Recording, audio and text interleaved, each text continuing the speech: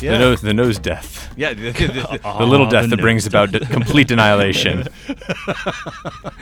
Yeah. So there's this stuff culturally that we understand because it's how we do things. It's why they understood, like in like the old church, they would do incense before they started church, because like in the Middle Ages people stank like bad, and you were like making the church smell nice because you were welcoming a guest into the room. And so so people understood. That's why and so we don't understand that now, because we're like, wow, incense, cool. We have indoor plumbing.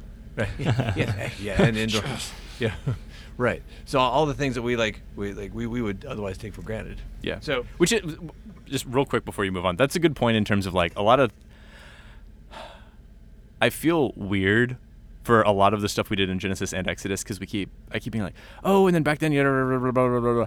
And it gives the impression like you have to learn all this stuff about ancient culture to understand the Bible at all, which we've tried to put some limits on by saying like, just if you understand basically the gist of what's going on, that is still valuable, and that is usually pretty obvious. But like you just said, if it was not supposed to just skip 3,000 years and then go to me, yes, then all of this would have made complete sense to the people who were actually getting it. Right. Like that's why they thought it was revelation from God, because it was revelation from God exactly as they needed it so they could understand. Right. And we still have it because if you understand what it's saying, it is still revelation from God. Yeah. And I think even if you don't know like every detail of this culture and this practice and all that stuff, just approaching the scriptures with the lens of, this is not my culture, this is not my practice or everyday practice. And if you at least have that, then maybe that'll help you, I think, for sure, understand this kind of stuff where you're just like, I don't really know, but I know that this is not my culture. So I'm going to at minimum, it usually points out exactly what questions you should be asking. Yeah. You're usually like, that is weird. What is going on here? Yeah. There's amazing questions to ask when you're reading the Bible. It's good. Yes. It's good. And look for answers, for sure. But yeah, definitely. I realize you can't see this, but I'm nodding so hard my neck is about to break. Boom, crack. Yeah. All right. So the next day, actually 3 days later, after 3 days of waiting, the day comes. Yes. Nothing.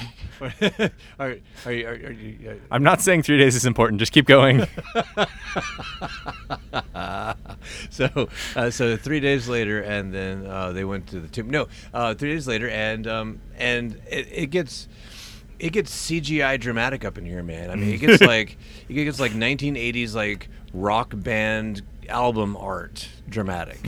With like the smoke and like the like from a furnace, and then like the trumpets are blowing, and the louder they get, the more like loudly that Moses starts talking, and then God answers him in thunder. And it's like this back and forth of like the people worshiping God, and then God says to Moses, hey, keep the people back, they're gonna die. And then we get to, I think like a place where we are going to have to pause for a second on this, where it says Moses in verse 22, God says, also let the priests who come near to the Lord consecrate themselves, or else the Lord will break out against them. And Moses said to the Lord, the people cannot come up to Mount Sinai, for you warned us, saying, set bounds about the mountain and consecrate it. Then the Lord said to him, go down and come up again, you and Aaron with you, but do not let the priests and the people break through to come up to the Lord, or he will break forth upon them. So Moses went down to the people and told them. So it seems like a weird game of telephone happening here. Yes. Where God says, hey, when the priests come up, like make sure they consecrate them, else they'll die. And then Moses said, but the thing that you had said was that they can't do that because they'll die.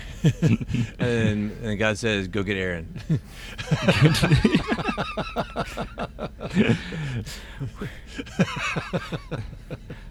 Which,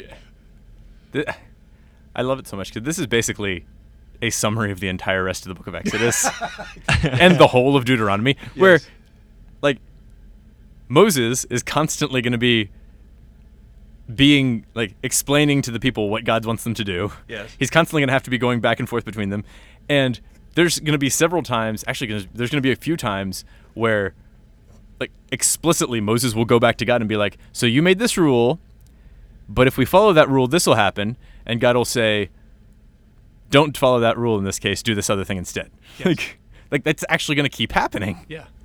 But it's like, okay, you know what? I'm going to start off with this people, with you. I'm going to kill the rest of them. And Moses like, but what will the rest of the world say? But what if we didn't do that? Yeah, and so it's like this conversation back and forth, which is like it's going to lead to Andy and I having a conversation at some point in time, which is like me saying, but what if God was just testing Moses? And Andy's going to say, stop being simple. Well, no, so the other thing, well, two other things, one of which is not important, but if you notice at the end of chapter 19, Moses comes down off the mountain, and at the beginning of chapter 20, he's up on the mountain receiving the Ten Commandments. Yes. It's another one of those things we kept talking about where, like, Exodus and the Torah in general does not respect time. No. It's like, hey, remember back in the day when you were doing that thing? We're back there now. Yeah. Try to keep up. Yes. But the other thing, this is, so as I've alluded to earlier, I'm trying to, because at least allegedly we're doing this for people who are not super familiar with the Bible, and this is like a quick first read through, what sorts of questions should you be asking, what sorts of things can you get out of it, like not going all the way to any of this, just sort of like pointing in a direction, being like, see, there's cool stuff over there. So with that in mind, at a place like this, for me at least, like you say, okay, so Moses here is clearly talking back to God sometimes. Like he's clearly standing between God and the people and communicating between them, and sometimes being like, hey, you guys need to do this. Sometimes telling to God, hey, maybe we don't do that. It's like, and so take that and then read it back on like Abraham and the strangers. It's like, okay, so what are the implications of God does act this way with Moses? So was he acting that way with Abraham? It doesn't guarantee that's what he was doing with Abraham. Like it doesn't guarantee that when Abraham was bargaining with God, it's because he was in a similar spot. But like that's a way you can start connecting these threads together, where you read one thing and you're like, wait a second, that reminds me of this thing back there where a guy was in basically the same situation. And sometimes they're different and you're supposed to see like, oh, this is different and I can learn something about God there. And sometimes they're the same and you can say, oh, these are the same and now I can learn something from God there. And I guess that's my conclusion. You can read the Bible and learn stuff from it about God. Yeah. Yeah. Well, and like we talk about God the Father a lot. We do. And when we We're in the Old Testament. yeah. But like I personally look to the person of God as like his eye on justice. We were just talking about like Moses judging the people and like my relationship with my children, being very very close to that. The idea of like whether or not like your mind is absolutely set on something. And like people like looking at that as like a virtue. Like, no, this is the way it is. It's I'm never going to. I'm not going to move from this an ounce. I'm not going to like have that be a virtuous thing. And they're like, well, I mean, if you look at things like this, there's moments in time where God actually went from one thing to another thing, talking with Moses, and it's not that God's mind was fallible. It's not that the logic of God was fallible, but it was a conversation. Yeah. Maybe we need to do an extra episode at the end of this on why people are getting so upset about God changing his mind, because there's a whole background of like non-biblical stuff about why we've been so upset about even the possibility historically. Right. Yeah. And I think that may be part of it too. Is like like in my parenting, it is so much easier. Like it is easier verging on lazy. To actually have like a standard way to say like, no, this is the standard, and we're not deviating from the standard. Yeah, it is much harder to have a standard and then watch my children interact with the standard, and as they interact in a flawed way with a flawed standard, they come away and say, okay, all right, so we tried that. Let's go ahead and try this instead. And anytime I have ever changed the standard because like the human experience of being a father to my human children has required it has actually led to like a deepening of our relationship, like a greater experience of their affection, them experiencing my affection more, them seeing me adjust based off of their input, and we've actually grown closer because of that. And so I think those aspects of my family are actually something I would call exceptionally godly, because when a family is like really close like that, I think that's kind of what God intended for families to be. Yeah. And like in ancient times, what you just said would have sort of been assumed, because because justice wasn't everybody following the law blindly the same for everybody. It was somebody like a human who knows all the parties involved, and you're not going to trick them, and you're not going to be able to like use the letter of the law to get around them, because they're just going to exactly like you with your kids, right? They're going to actually know all the parties and talk to all the parties and be like, I know you guys as human beings. I know you deeply, and so I know what's going on here. Yeah. And that was the ideal of like the perfect judge. And so, yeah, exactly. Like using that as how God's interacting with the group he constantly refers to as his children. Yeah. Right. I didn't think of it that way, but that's a perfect analogy.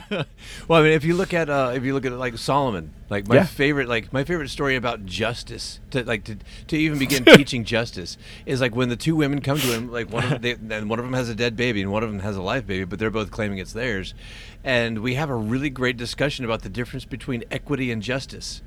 And that like equity is sometimes a factor in justice, but not always, because you read that story in horror as Solomon says, bring a sword, we'll cut the baby in half, and both women get a half a baby. Both get half a baby. That's fair. Yeah, which is equitable. They would have both walked away with half a baby. But it would not have been justice, which anybody reading the story is like, that's horrifying. And like and that's not one of those cultural things like, oh yeah, half a baby, fair. This is not good point. No one reading that story is like, oh yeah, that's great. But but yeah, it's absolutely one of those things where like, no, sometimes like, yeah, justice is not equity all the time. Sometimes justice is the right thing happening in the right way, and it's hard to negotiate. It requires a lot of wisdom. And the best way to teach Moses the wisdom of judging his people is to watch him go through the process. Is like say, hey, can we do a thing this way? How about this? How about this? How about this? And then Moses learns and becomes wise. Yeah. And if he's closer to God than anybody else ever, he's going to see God's mind create pockets of justice and create justice for his people. Well, and let's bring it back to the garden. Like, how does God judge in the sense of like rule and administer justice? Like, so what is God's character that Moses is supposed to be reflecting? Well, he's not running things. Yeah. Like, he immediately created other people and gave them real power and authority to do stuff. It's like, and he taught them right from wrong so that they would be able to do it too. Yes. And they could in turn exercise that authority on others. And like, so Jethro, in some sense, is actually recognizing God's character better than Moses in this point, because delegation. Yeah, exactly. Like Moses is taking away from his own power, giving it to a whole bunch of other people, and then teaching them how to do this thing and follow God without him, in some sense. Like, which is exactly, except for the without God caveat, like what God was doing. Yes. From the beginning. So it's cool. It's fun. Yeah, exactly. Yeah, exactly. It's like, that's awesome. And I think probably my favorite part of this whole story, though, it's like it's going to be the relationship of God with this people, because they have because of so many generations spent enslaved to the Egyptians, they became a enslaved nation, and so as an enslaved people, they have a culture of slavery, which is like when you are enslaved, every choice that you have is made for you. And you're being taken from every choice made for you to, you have to be taught how to choose things now. Yeah. And you have to be taught how to be a nation. You have to be like, it's the great thing about becoming a parent is you spend 2 years teaching them how to walk and talk, and then 16 years teaching them how to choose what to say and where to go. Yes. Oh man. Yeah. And yeah, that's cool. Pretty much. But yeah, and I'm just thinking like even in this moment, right? God, that idea of teaching them how to choose. He's saying, I have this covenant that I want to make with you. Yeah. But I want you to choose that. So you have a choice. Are you going to follow me and obey my commands and these things that I'm telling you to do, and I'll bless you and we'll do all of this, or not? And there's going to be consequences for that. But like, you have that choice to make whether you want to be my people and I be your God. Which is a perfect segue to next week. Yeah. Because the first thing he does after this is give them the law. Yes. And by the law, I mean that's actually a terrible translation of Torah, but we've had it around for so long that we just keep going. Like actually what it's saying is like he's teaching them, like it's the instruction, man. Like it's the instructions for how to live well. It's like it's exactly what you were just talking about. He's teaching them how to live well, how like where to go and what to say, right? Yeah. It's like, and that's immediately his like, okay, now you guys are in the right spot. Let's start working on how to live. And it's not like I don't think it's intended as like you must follow the law, robot. It's like, no, if you do like I tell my kids, don't go play in the street. Why? Because you guys don't pay attention when there's a car coming and you're tiny. Like Yeah. And because people be on phones in your neighborhood. yeah, exactly. Yeah, and when we come back next time, we're going to talk about the law. We're going to talk about the commands. 10 words. We're going to talk about. I'm going to make a case for renumbering the 10 Commandments. And I'm going to whine about how they shouldn't be called the 10 Commandments. Nice. I'll listen to them whine and talk. Unless he's given an intern task. Isaac, the intern, has learned. because Jonathan, who's not here right now, keeps saying, "Hey, why are you doing that? You have an intern." But until we come back next time, this is the Unimposters podcast. I'm Damien. And he's Isaac. Oh, And that's Andy. Oh. Wonder Twins form of We'll talk to you guys next time.